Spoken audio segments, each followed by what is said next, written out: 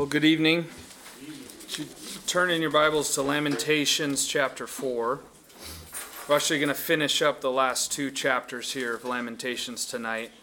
And then next week and following, Dan and I are going to be selecting some Psalms that we're going to be going through and doing that. So we'll spend some time in the Psalms.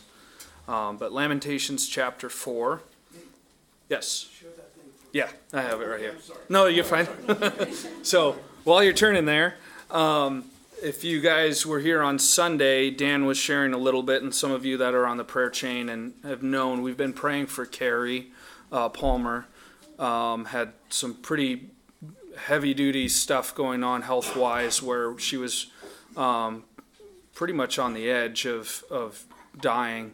And we got news, I think yesterday or today, this morning, from Frank, her husband, and I'll just read what he wrote here. It says, so the neurologist read the MRI and said that Carrie, does not have any brain damage, no anoxic brain injury either. They're looking at removing the ventilator tomorrow or the next day and hope that she can breathe without it. The neurologist expects a full recovery. After some pretty intense rehab. The physical therapy people got her sitting up with her feet hanging off of the bed. She could swing her legs and lift her head. Saturday, the thought of removing life support had a completely different meaning.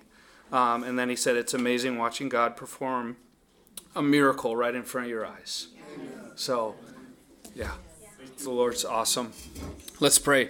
Lord, we thank you so much. We pray that you would continue to do a miraculous healing in Carrie's body, Lord. We thank you that though it seemed as if there were no hope, our hope is in you, the God of hope, the creator of the universe, the great and wonderful physician, Lord. And we thank you for your work in her body, Lord. We pray, Lord, that you would be with her, that this would be a testimony. We've seen a miracle of healing in her life before. And here's another one, Lord. And we thank you so much for that, Lord. We thank you that you are a God who still works today, Lord. Lord, we thank you for your word. We thank you for tonight. Lord, we pray that you would speak to us individually, Lord, that we are looking at heavy things tonight as we have been through Jeremiah and Lamentations. Lord, that we would learn from the things that are written, that we would be admonished by them. We would be encouraged, Lord. We would be warned by what we're reading. Lord, in that by your Spirit you would speak to our hearts. We ask this in your name. Amen. All right, Lamentations 4. So this is the last of the actual acrostic chapters in Lamentations, meaning each verse starts with a letter of the Hebrew alphabet. And again, if you remember 2 weeks ago, I shared with you that one of the reasons why this poetry was written in such a fashion was to help the people to remember, to memorize these things. And so for the Jewish people, this is something for them to remember, and for us as well, to remember the devastating effects of sin and unrepentance towards the Lord. Let's look at verse 1. It says, how the gold has become dim, how changed the fine gold. The stones of the sanctuary are scattered at the head of every street. That word scattered means poured out. It's like a cup being dumped over. Poured out. This is speaking of all the beautiful and precious things, the most precious and valuable things physically, the gold. Remember, the temple was plated with fine gold. Lots of the treasures and instruments and all of the things in the temple were covered in gold, beautifully handcrafted. And the temple itself had gold on it, and the beautiful stones of the sanctuary that Solomon and the workers spent so many years to put together, torn down, scattered. The gold is dim, everything fine. The precious and valuable things are worthless, tarnished, and destroyed. our times, where the time we live in now, is characterized by a trust in this world's valuables and riches. I hear see ads all the time, how to invest in cryptocurrency, how to make a quick buck, how to do all these things. Even in groups of people that maybe aren't so invested in kind of the modern economy, there's this idea of self-reliance, this idea of storing up for the rainy day, this idea of going and prepping for bad things to come, and an emphasis on storing up all of these things. It's a trust in this world's valuables rather than a trust in the Lord. Now, I'm not saying, of course, that you shouldn't be prepared. The scriptures talk about being prepared for hard times. But when your trust is in those things, it's torn down. It's going to be fail at some point, because this world and everything in it is going to be burned up with fire. That's what we're told. Our times are characterized by this trust, but they're not going to last. Anything stored up in this life in place of heavenly treasure actually becomes a judgment against us and against the people. James 5, 1-3, it says, "Come now, you rich, weep and howl for your miseries that are coming upon you." James is talking about those who have their trust in these things. "Your riches are corrupted and your garments are moth-eaten," the things that they work so hard to store up.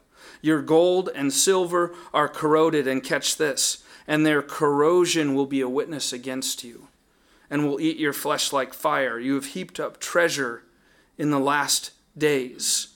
Money, wealth, treasure, these things, they're given by the Lord to us to be used for His glory, not just stored up and treasured. It's a measure of our faith by how we use what God has given us. And we have a responsibility for that. And when we have a trust and put emphasis on these things, when judgment comes, it's a testimony against us. And it was a testimony against the Jews. The things that they thought were so precious and valuable. The gold is dim. It's no longer fine gold. The sanctuary, the temple that they had put such an emphasis upon, yet they abused, remember, through their false idol worship. The things that they had put such an emphasis on, destroyed, scattered, poured out, worthless. Judgment is coming on this world that we live in now, in these days. We're told that in the book of Revelation, book of Daniel, the prophecies in the Old Testament and New Testament, that judgment is coming. And those who place their faith in physical, earthly things will be judged for that, rather than placing their faith in Christ. We need to have our perspective right, storing up heavenly treasure rather than trusting in this life. Verse 2, "The precious sons of Zion, valuable as fine gold, how they are regarded as clay pots, the work of the hands of the potter." Even the people are devalued here. Even mankind, they're devalued. It says they should be valuable as fine gold, or held up to, weighed against, literally, fine gold. They're worthless, just like clay pots. The work of the hands of the potter, cast down. Verse 3, "Even the jackals present their breasts to nurse their young, but the daughter of my people is cruel, like ostriches in the wilderness." Everyone is judged here. Everyone, because of the unrepentance of Israel, of Judah, of Jerusalem. We've seen that as we've looked through Jeremiah, that there was chance after chance after chance for repentance. There was a call for repentance to the king, to the nobles, to the priests, to the prophets, to the common people.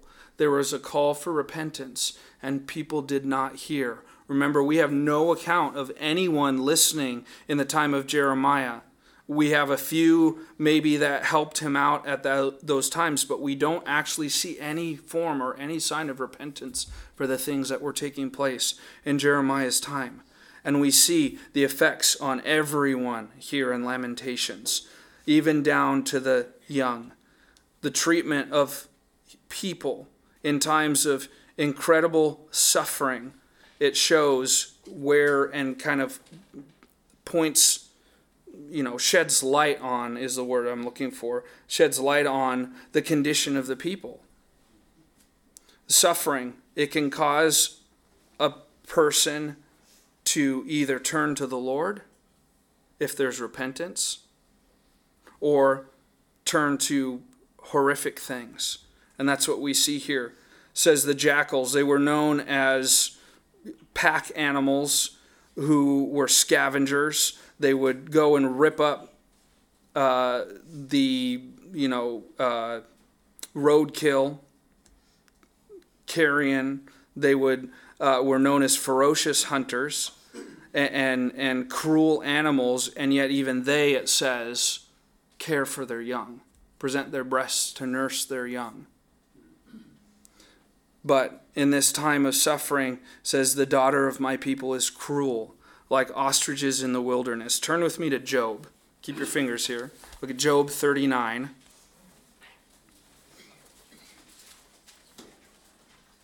Just as a side note here, as we're looking at this, God's word is confirmed in its accuracy of so many things. And this is actually one perspective of this. Verse 13, Job 39, says, the wings of the ostrich wave proudly, but are her wings and pinions like the kindly storks? For she leaves her eggs on the ground and warms them in the dust. She forgets that a foot may crush them, or that a wild beast may break them. She treats her young harshly, as though they were not hers.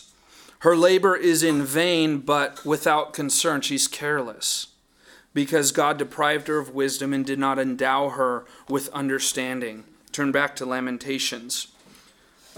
This is a little scientific journal on ostriches. It says female ostriches will lay eggs in a dirt nest that has been prepared by the male ostrich.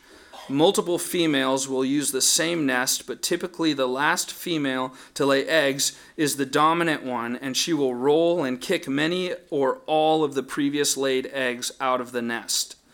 This has the effect of ensuring that only the dominant female's genes will be passed down to the next generation. The female and male will periodically take turns incubating the primary eggs with no attention paid to the surrounding eggs. Among the eggs that are incubated, many are lost or broken in the dirt nest, so even the ones that are being cared for are broken up. Even after hatching, it's the male ostrich that will take care of the young, of which only 15% typically will survive to reproductive age, with the others becoming prey to a number of predators. Even if only 15% of offspring reach maturity, dominant ostriches may have many offspring that survive to the next generation, but there's all these other ones that they have no offspring, and they just end up dying off. And that's the picture there. The Bible, confirmed by science, uses this illustration to show the ostrich as this illustration of the cruelty, the carelessness, that even these jackals, the dogs, the unclean animals, were viewed as being more kindly to their children at this time than how the children were being treated in this time. And you guys, it's the effects of sin, again, and unrepentance. Israel, Judah, Jerusalem, they had the chance to repent, and they had the warnings that these things would begin to take place. There was the chance to repent before Babylon came against them. There's the chance to repent after Babylon had come against them and had ransacked the city. There's a chance to repent after Babylon began to siege the city and there was famine in the land. There were chances, but there was no turning. They did not turn. And so there was famine, there was hunger, there was starvation, and the suffering just increased more and more. And the people suffered. Verse 4, the tongue of the infant clings to the roof of its mouth for thirst. The young children ask for bread, but no one breaks it for them. Sin is incredibly selfish.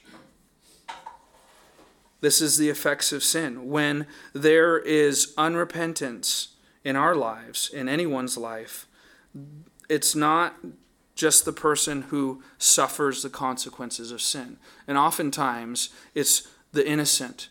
It's the children. It's the innocent party in that whole situation that suffers. And we see that today. Who's suffering the sin, the consequences of the sin of sexual fornication and adultery? Children, abortion, broken marriages, divorce, all of these things. The children suffer. The innocent suffer because of sin. We see that in our day and age. The emphasis in this whole chapter, this whole book really, is on the effects of sin, is on what happens when a people do not repent and do not turn back to the Lord. And we see that. Valuable things struck down, made worthless.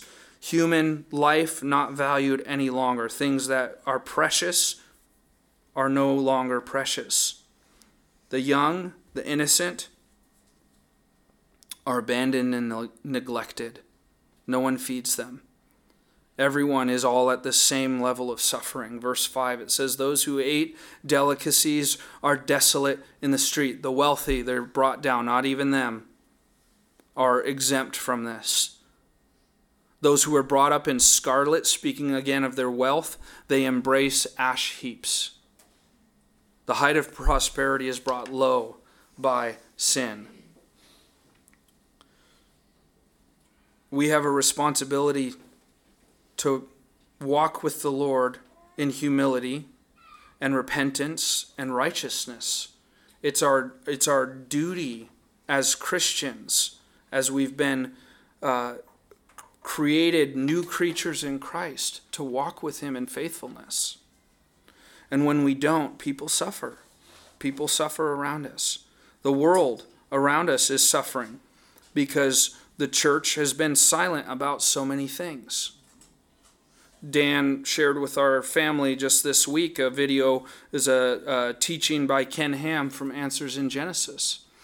And talking about, there's a book many years ago, I think we handed it out here at the church called Already Gone. And it was about this epidemic of children who had grown up in churches, and it was based off of a survey and research done emphasizing only children who had come out of conservative, Bible-believing, Bible-teaching churches. And how, I forget the exact number, I think it was like 72% of children walk away from the faith by the time they're age 20.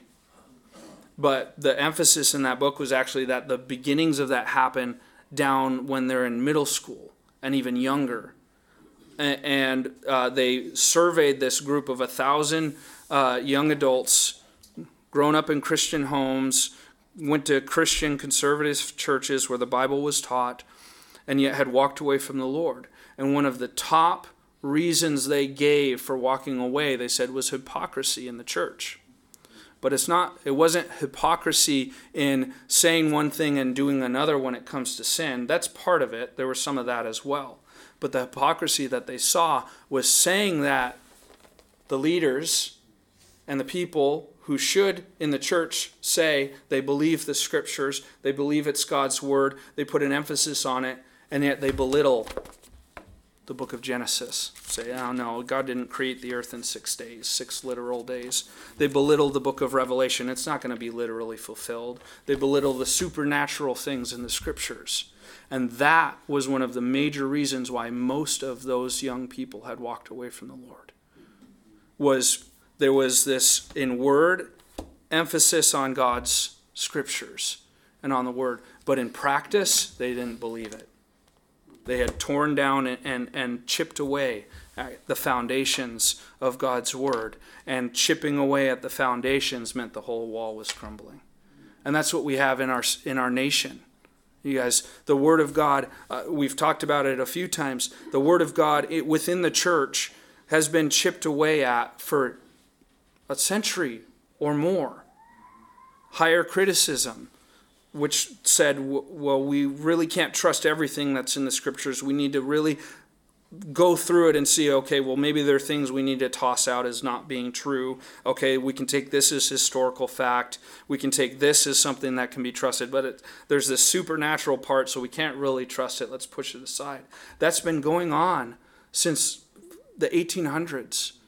And it was fought against by a group that wrote the Fundamentals. That's where the Bible-thumping fundamentalist kind of term came from. But it was a group of men and women who stood up and said, no, we need to go back to the fundamentals of the Word of God. R.A. Torrey, C.T. Studd, some of these others that you may or may not have heard of, they were part of that. However, a majority of the mainline denominations at that time, who in times past had stood upon the Word of God, began to listen to these voices that were saying, no, well, it's God's inspired word, but not all of it is inspired in every word. And so it's taking apart the Scriptures. And in taking apart the Scriptures, then there was just this backsliding or this downfall of these denominations. And then it slowly enters in all of these other groups to where churches and groups that should be and would have historically been called fundamentalist, Bible-believing, sound doctrine churches are taking apart the Word of God. And it's not just doctrine that suffers. It's then sin enters in. As you take out the foundations for God's Word, where do you have to stand upon to say that sin is wrong? You say, you criticize Genesis and you say God didn't create the earth in 6 literal days and rested on the 7th, then how can you trust the Scriptures for what it says about sin and Satan in the garden and the fall of man? You have no foundation for that. Where's your foundation to stand upon to say that marriage is between one man and one woman? If you don't take the book of Genesis literally, you have no foundation for it. You have no foundation going all the way up to what Jesus did on the cross if you take those things away literally.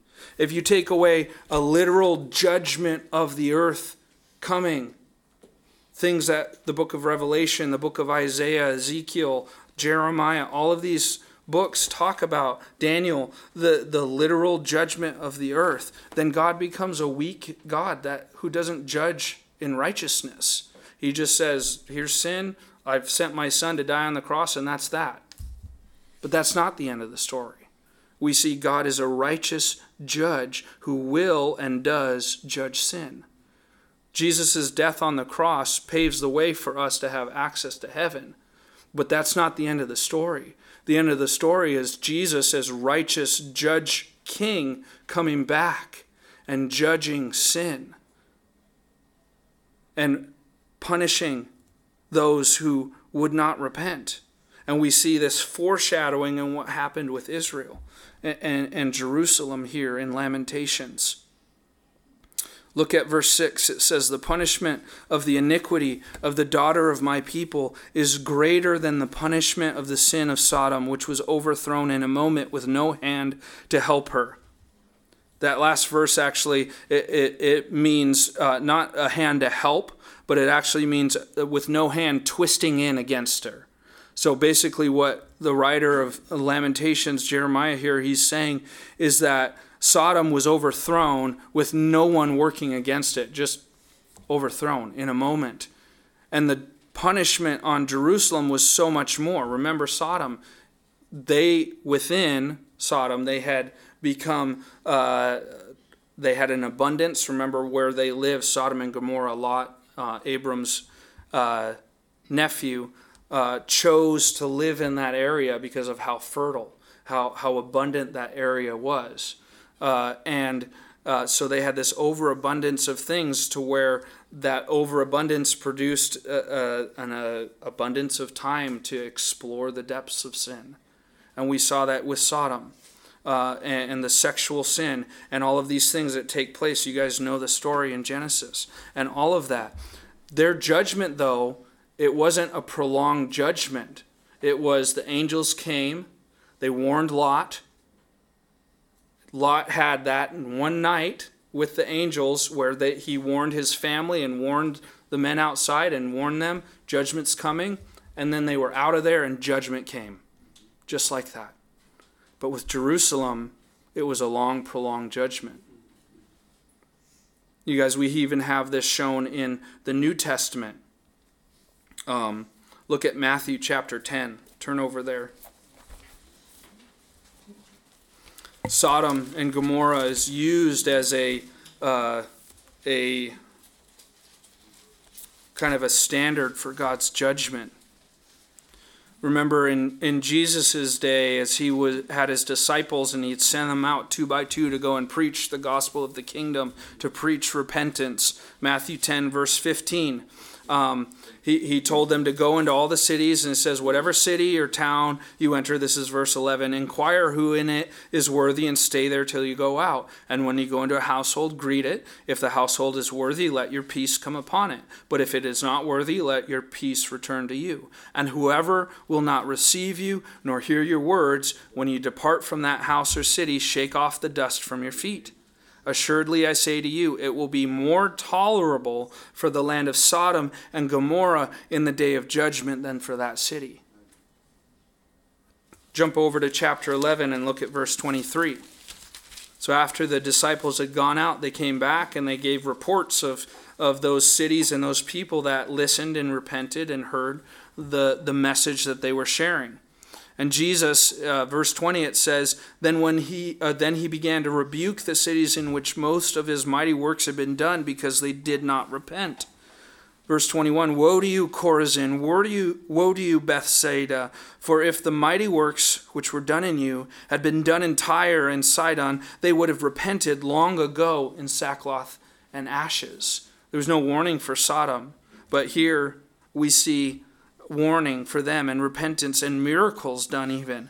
Verse 22, but I say to you, it will be more tolerable for Tyre and Sidon in the day of judgment than for you. And you, Capernaum, Jesus' hometown where he did all of his ministry in, who are exalted to heaven because of the miracles and the things that they saw Jesus do there, will be brought down to Hades. For if the mighty works which were done in you had been done in Sodom, it would have remained until this day. But I say to you that it shall be more tolerable for the land of Sodom in the day of judgment than for you. I find it interesting. We don't know. It seems by these verses and maybe by other verses that there may be some degrees of punishment that we see in hell. Hell, ultimately, it's eternal separation from the Lord. That where the fire is not quenched, the worm doesn't die, there's weeping and gnashing of teeth. All of these things take place. And yet there's a more tolerable judgment for Sodom and Gomorrah than there is for these cities in the New Testament times, in Jesus' times, that saw his ministry and yet would not repent, saw the things that he had done. Because if there was that much of a responsibility on them, how much more for us? We have the entire testimony of Scriptures. There is a greater amount of, I think it was even in that same video, Ken Ham was talking about the amount of Christian resources that we have. And this was years ago when he was doing this talk. But more resources, more Bibles, more translations, more Christian videos on YouTube, more books and series and self-help things, and all of these Christian things that should be helping us in our Christian life and helping us touching the world around us. We have a wealth of treasure and resources, which means there's a wealth of responsibility on us. And yet, how much are we touching the world around us? How much are we doing? How much light is being shown by the church? I'm not criticizing us necessarily specifically here, but what are we doing with what we've been given? Are we being responsible with it? How much more so do we have a responsibility because of what we have? Our nation, founded upon Judeo-Christian values. We had the 10 Commandments in courthouses, in schools, in city halls, all of these things. We had the scriptures that were being taught even in elementary schools and other universities and all of these things. And a wealth of of the influence of the Word of God. And yet there is a resistance against it and a tearing it down. And I believe our nation and in all effects, Western society is being judged by the Lord. The removal of His protection, of His of all of the blessings that come from a nation that is following the Lord, all of those things being removed, like we see in Romans, denying God as the Creator and being given over in judgment. And that's what we see all around us. Hebrews chapter 1. Turn over there.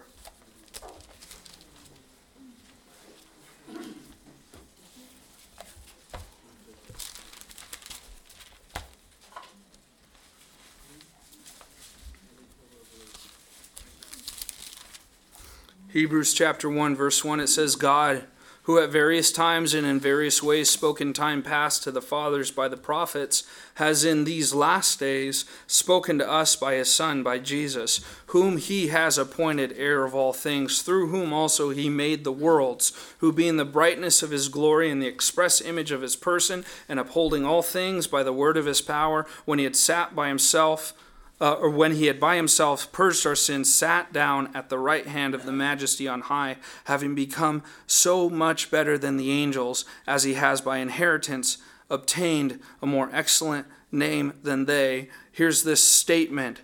God spoke by prophets in the earlier days, but now in these last days is spoken by Jesus. Jesus has spoken, the works that He's done. And here's this beautiful, wonderful, powerful, authoritative statement on who He is. He's God's Son. He was appointed heir of all things. He made the worlds. He's the brightness of God's glory, the express image, the exact image and representation of the Father, of His person. He upholds all things by the word of His power. He purged our sins who've placed our faith in Him, and He's completed His work sitting down at the right hand of the Majesty on high, becoming much better than angels. That's the responsibility we have. That's the message that we hear. Turn over to chapter 2, verse 1. It says, therefore, we must give the more earnest heed to the things we have heard, lest we drift away. For if the word spoken through angels proves steadfast, and every transgression and disobedience received a just reward, speaking of the law that was given to Moses on the mountain, and given to the people, every transgression and disobedience received a just reward. How shall we escape if we neglect so great a salvation, which at the first began to be spoken by the Lord and was confirmed to us by those who heard Him, God also bearing witness both with signs and wonders, with various miracles and gifts of the Holy Spirit according to His own will. We have to be so careful. You guys, we need to take heed to God's word. We need to believe it with our whole hearts. We need to take Him at His word, the literal word of God that He's given us from Genesis to Revelation.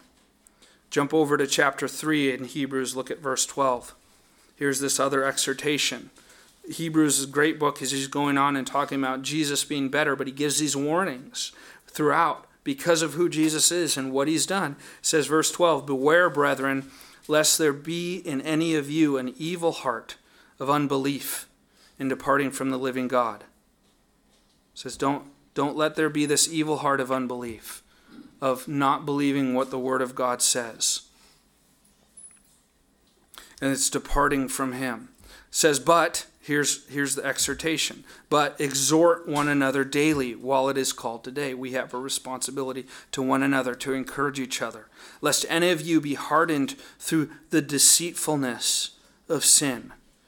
For if we become partakers of Christ, for we have become partakers of Christ if we hold the beginning of our confidence steadfast to the end, while it is said, today, if you will hear His voice, do not harden your hearts as in the rebellion.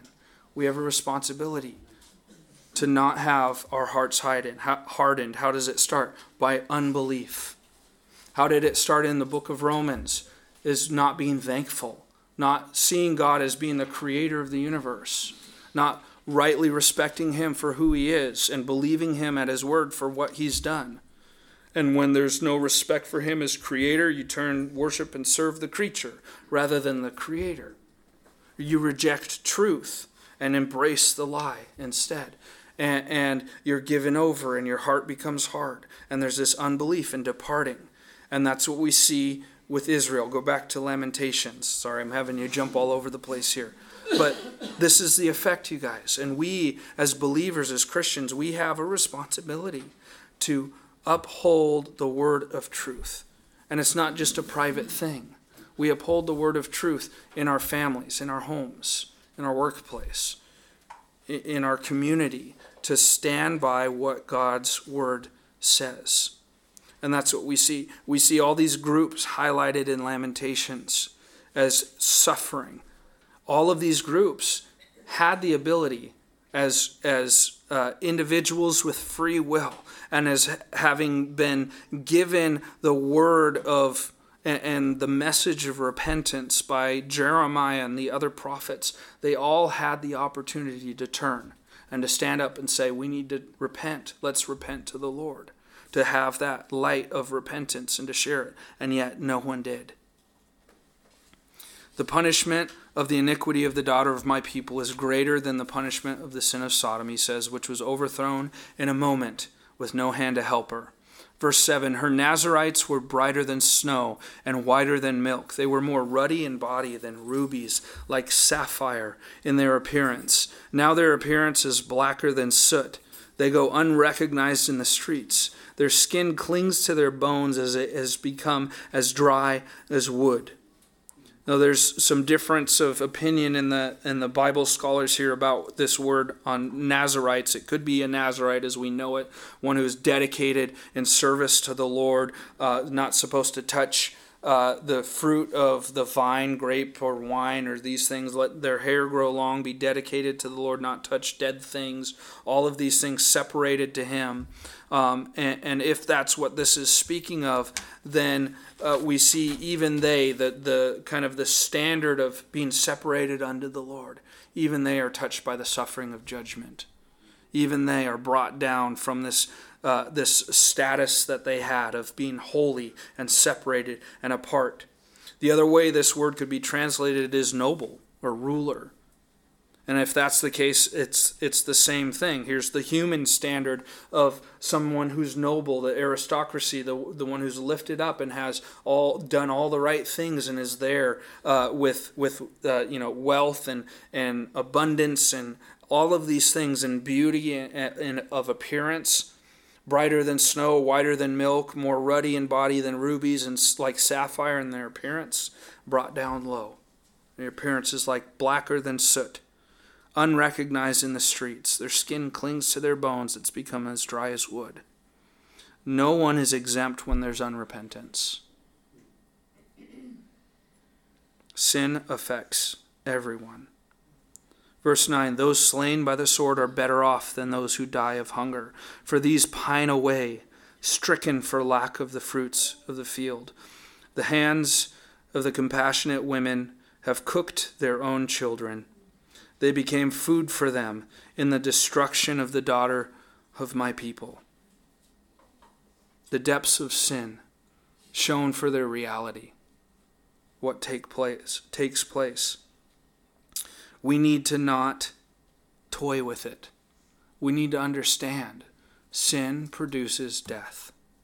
That's what the Old Testament is about. Sin produces death. That's why there were the sacrifices that took place, this understanding that the Jews were to have, that when we sin, something dies. Something must die.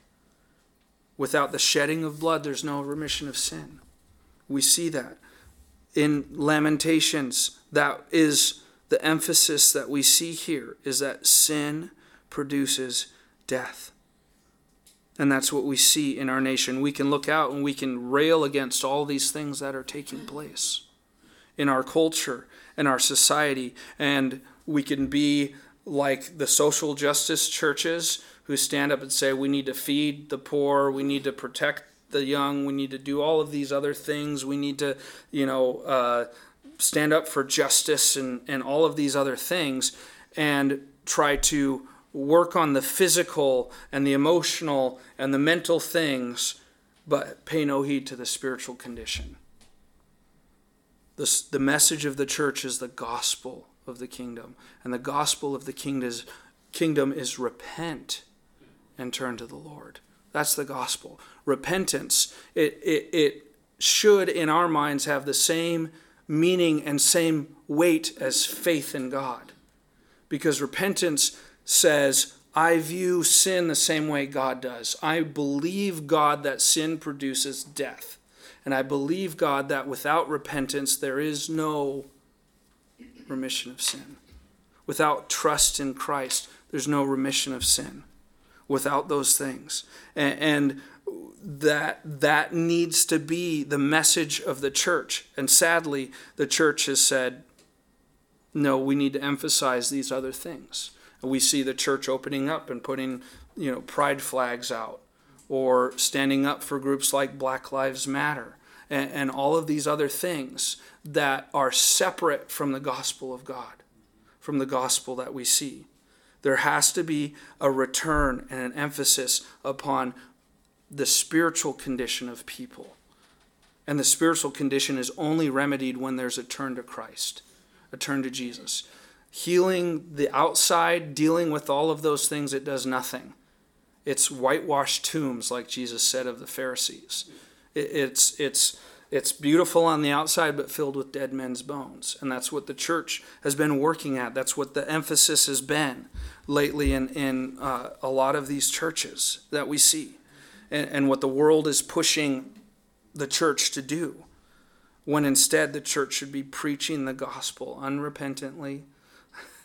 The gospel unrepentantly. They should repent for sins, but not turn away from the gospel. That's what we should be doing. There are, of course, the beautiful and wonderful things that we do, like standing up for babies who are being aborted in their mother's wombs, voting against wicked and evil laws and things that should not be stood for in our nation. There's the salt and light we're called to, but it should never take the place of the gospel, because that is how people's lives are transformed and changed, is by the power of God through the sharing of the gospel and their hearts being turned by the Holy Spirit to Him. And when the church loses that, there's no salt. There's no light. It may appear that for a time, but it's really ineffective. There's no fruit. Verse 11, the Lord has fulfilled His fury. He has poured out His fierce anger. He has kindled a fire in Zion, and it has devoured its foundations. Remember, this was not just some outside thing. This was the Lord judging them because of their sin. And lest we forget, there were 40 years of Jeremiah preaching his message of repentance before these things took place. But even before that, Moses prophesied that if they would not turn from their sins and go after those other gods, if they went after them, that these exact same things the Lord warned them, Moses warned them, would take place in Deuteronomy. They had plenty of warnings. And the Lord says, it's time. You're not repenting. It's time. He fulfilled His fury and poured out His fierce anger. Verse 12, the kings of the earth and all inhabitants of the world would not have believed that the adversary and the enemy could enter the gates of Jerusalem because of the sins of her prophets and the iniquities of her priests who shed in her midst the blood of the just. They wandered blind in the streets. They have defiled themselves with blood so that no one would touch their garments. They cried out to them, go away, unclean, go away, do not touch us. When they fled and wandered, those among the nations said, they shall no longer dwell here. Jerusalem was not taken down from the outside. Jerusalem was taken down from the inside. We see the responsibility of the people. We've seen the mothers, we've seen the children, we've seen all of the people affected by these things, the Nazarites, the nobles. We see the rulers But here we see who's held accountable in this. Says Jerusalem was taken down because of the sins of her prophets and the iniquities of her priests who shed in her midst the blood of the just. So often, when we've even received it here, there's criticism against pastors and Christian leaders and even just the normal Christian person who stand up and say things going on in the church are wrong. Embracing of New Age mysticism and practices like yoga or a belittling of God's word, or embracing homosexuality, or an open door towards spiritual craziness like in Bethel Church. Men and women with these ministries, or even just standing up in their own churches and saying these things are wrong, are criticized. But we are called, and we do have a responsibility to hold leaders within the church accountable for what's going on. In fact, the scriptures say, let not everyone become a teacher. You're held to a higher standard. There is a higher standard for Bible teachers and those with authority within the church. And when they are partaking in sin, when they have iniquity, then the people again suffer. That's what we see. They shed blood in the midst of the people. It wasn't the shedding of blood for sacrifice for sin. They weren't mediating like they should. They weren't fulfilling their ministry. Instead, they were shedding innocent blood, the blood of the just. And they were defiled. Remember the priests, they wore their white linen garments, and they were to have blood on their garments as they ministered and they did these sacrifices. And here's this stark contrast. Rather than showing them ministering the way they should and leading the people to the Lord in repentance for their sins, rather they were covered with the blood of the innocent people around them because they were leading them astray. That's what we see throughout Jeremiah and Ezekiel and Isaiah, these prophets who prophesying falsely in their midst. We as believers, as Christians, we need to take discernment very seriously. We need to, again, stick to God's word. And when there are those who depart from it, in love, we stand up and we say, that's wrong. This is what God's word says. And anything apart from it is heretical. It's not true. We should not go after these things. And we have a responsibility to one another to stand up and say, this is false. It's a responsibility to those who are hearing the false message, but also a responsibility to those who are preaching the false message. We need to be so very careful. There's a spirit of deception in our age, like the scripture talks about. And it's crept in, and it's not in the outside, it's within the church as well, a spirit of deception. And again, our protection, what we stand upon, is God's word.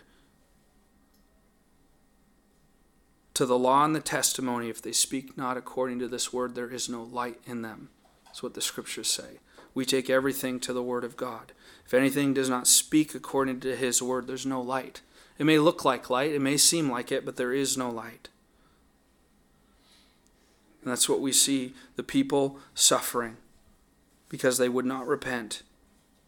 And the ones who should be calling them, preaching the word of God, ministering to them, calling them to repentance, instead they were leading them astray, and in effect causing their downfall.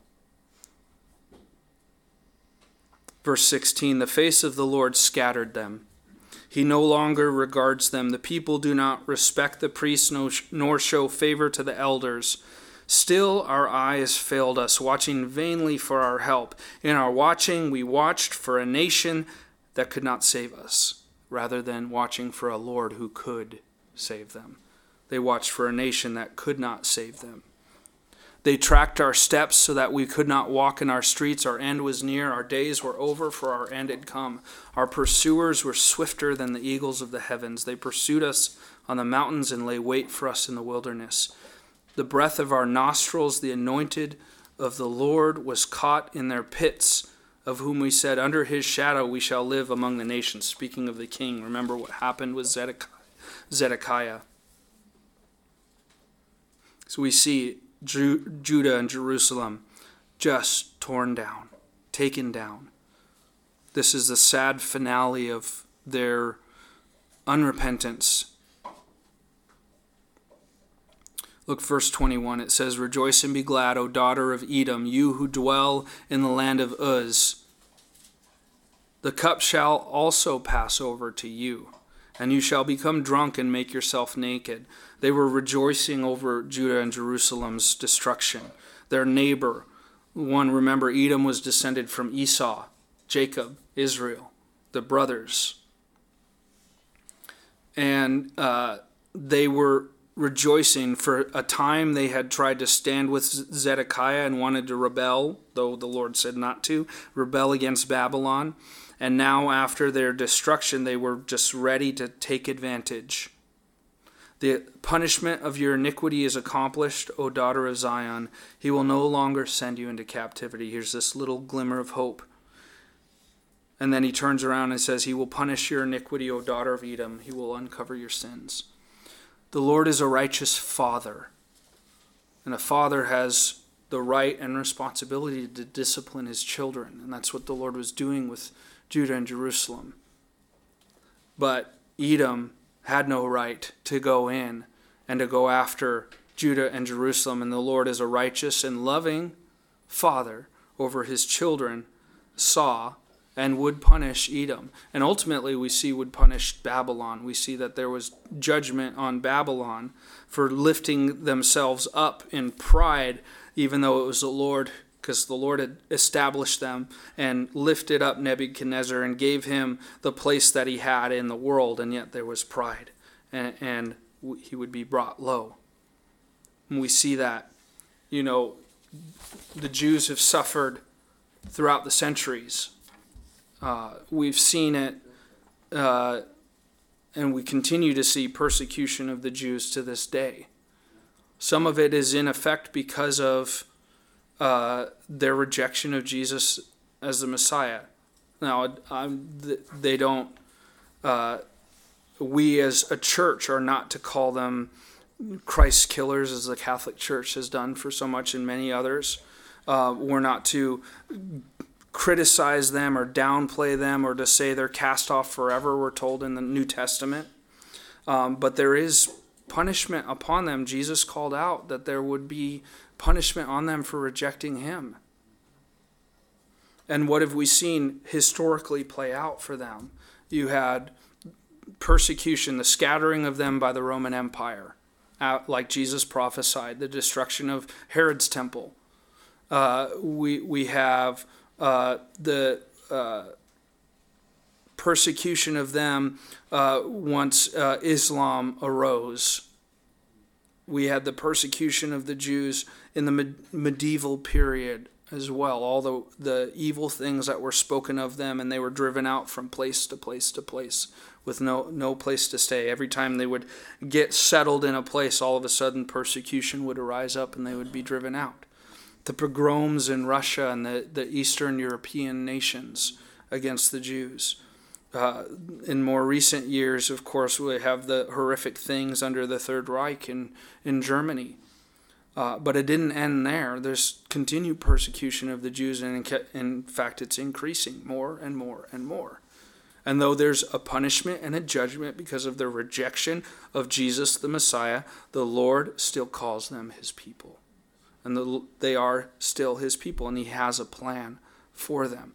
And we have a responsibility with how we treat the Lord's people, how we treat the Jews. We have a responsibility to be light to them, to share the gospel with them, to in fact turn them in jealousy to the Lord. We have that responsibility. And the Lord will judge the nations and the people that turn against the Jews. That's what we see. It's the 7-year tribulation is the time of Jacob's trouble, where the Lord deals with them, but at the same time we see the Lord protects them and the Lord judges the nations that turn against him. Satan hates the Jews. He hates them because they're God's chosen people. And he has been working against them from the beginning. They didn't help themselves with their unrepentant hearts and the rejection of the Messiah and all of these things. But we see ultimately there is a plan to return them. We've seen that, the fulfillment of Ezekiel 37. I think it's 37, or 38. It's 37. The valley of dry bones, where the Jewish people are brought back into the land. And it's the beginning of the prophecy where the Lord will pour out his Spirit on them and will ultimately save them. The things that Paul writes about in the book of Romans, those things will take place.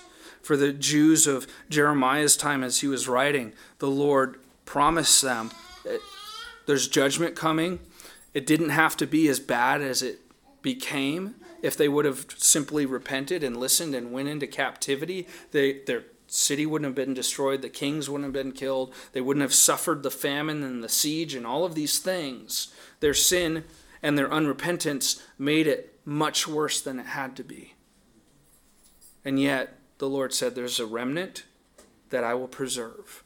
And that remnant will come back after those 70 years and will come back to the land. 70 years of exile from Jerusalem, from Israel. And there will be a return, says. But for now, there's the punishment of their iniquity. Chapter 5 goes on. I'm almost out of time. Actually, I am out of time.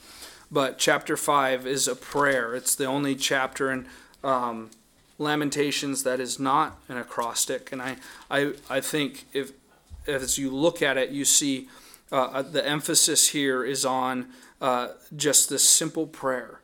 If you think about it, writing down an acrostic poem, it takes a lot of thought and a lot of effort to make sure you're fitting in to all of these things in the alphabet and all of this there. Of course, the Holy Spirit inspiring what's written down, but chapter 5 is just kind of this outburst of prayer to the Lord.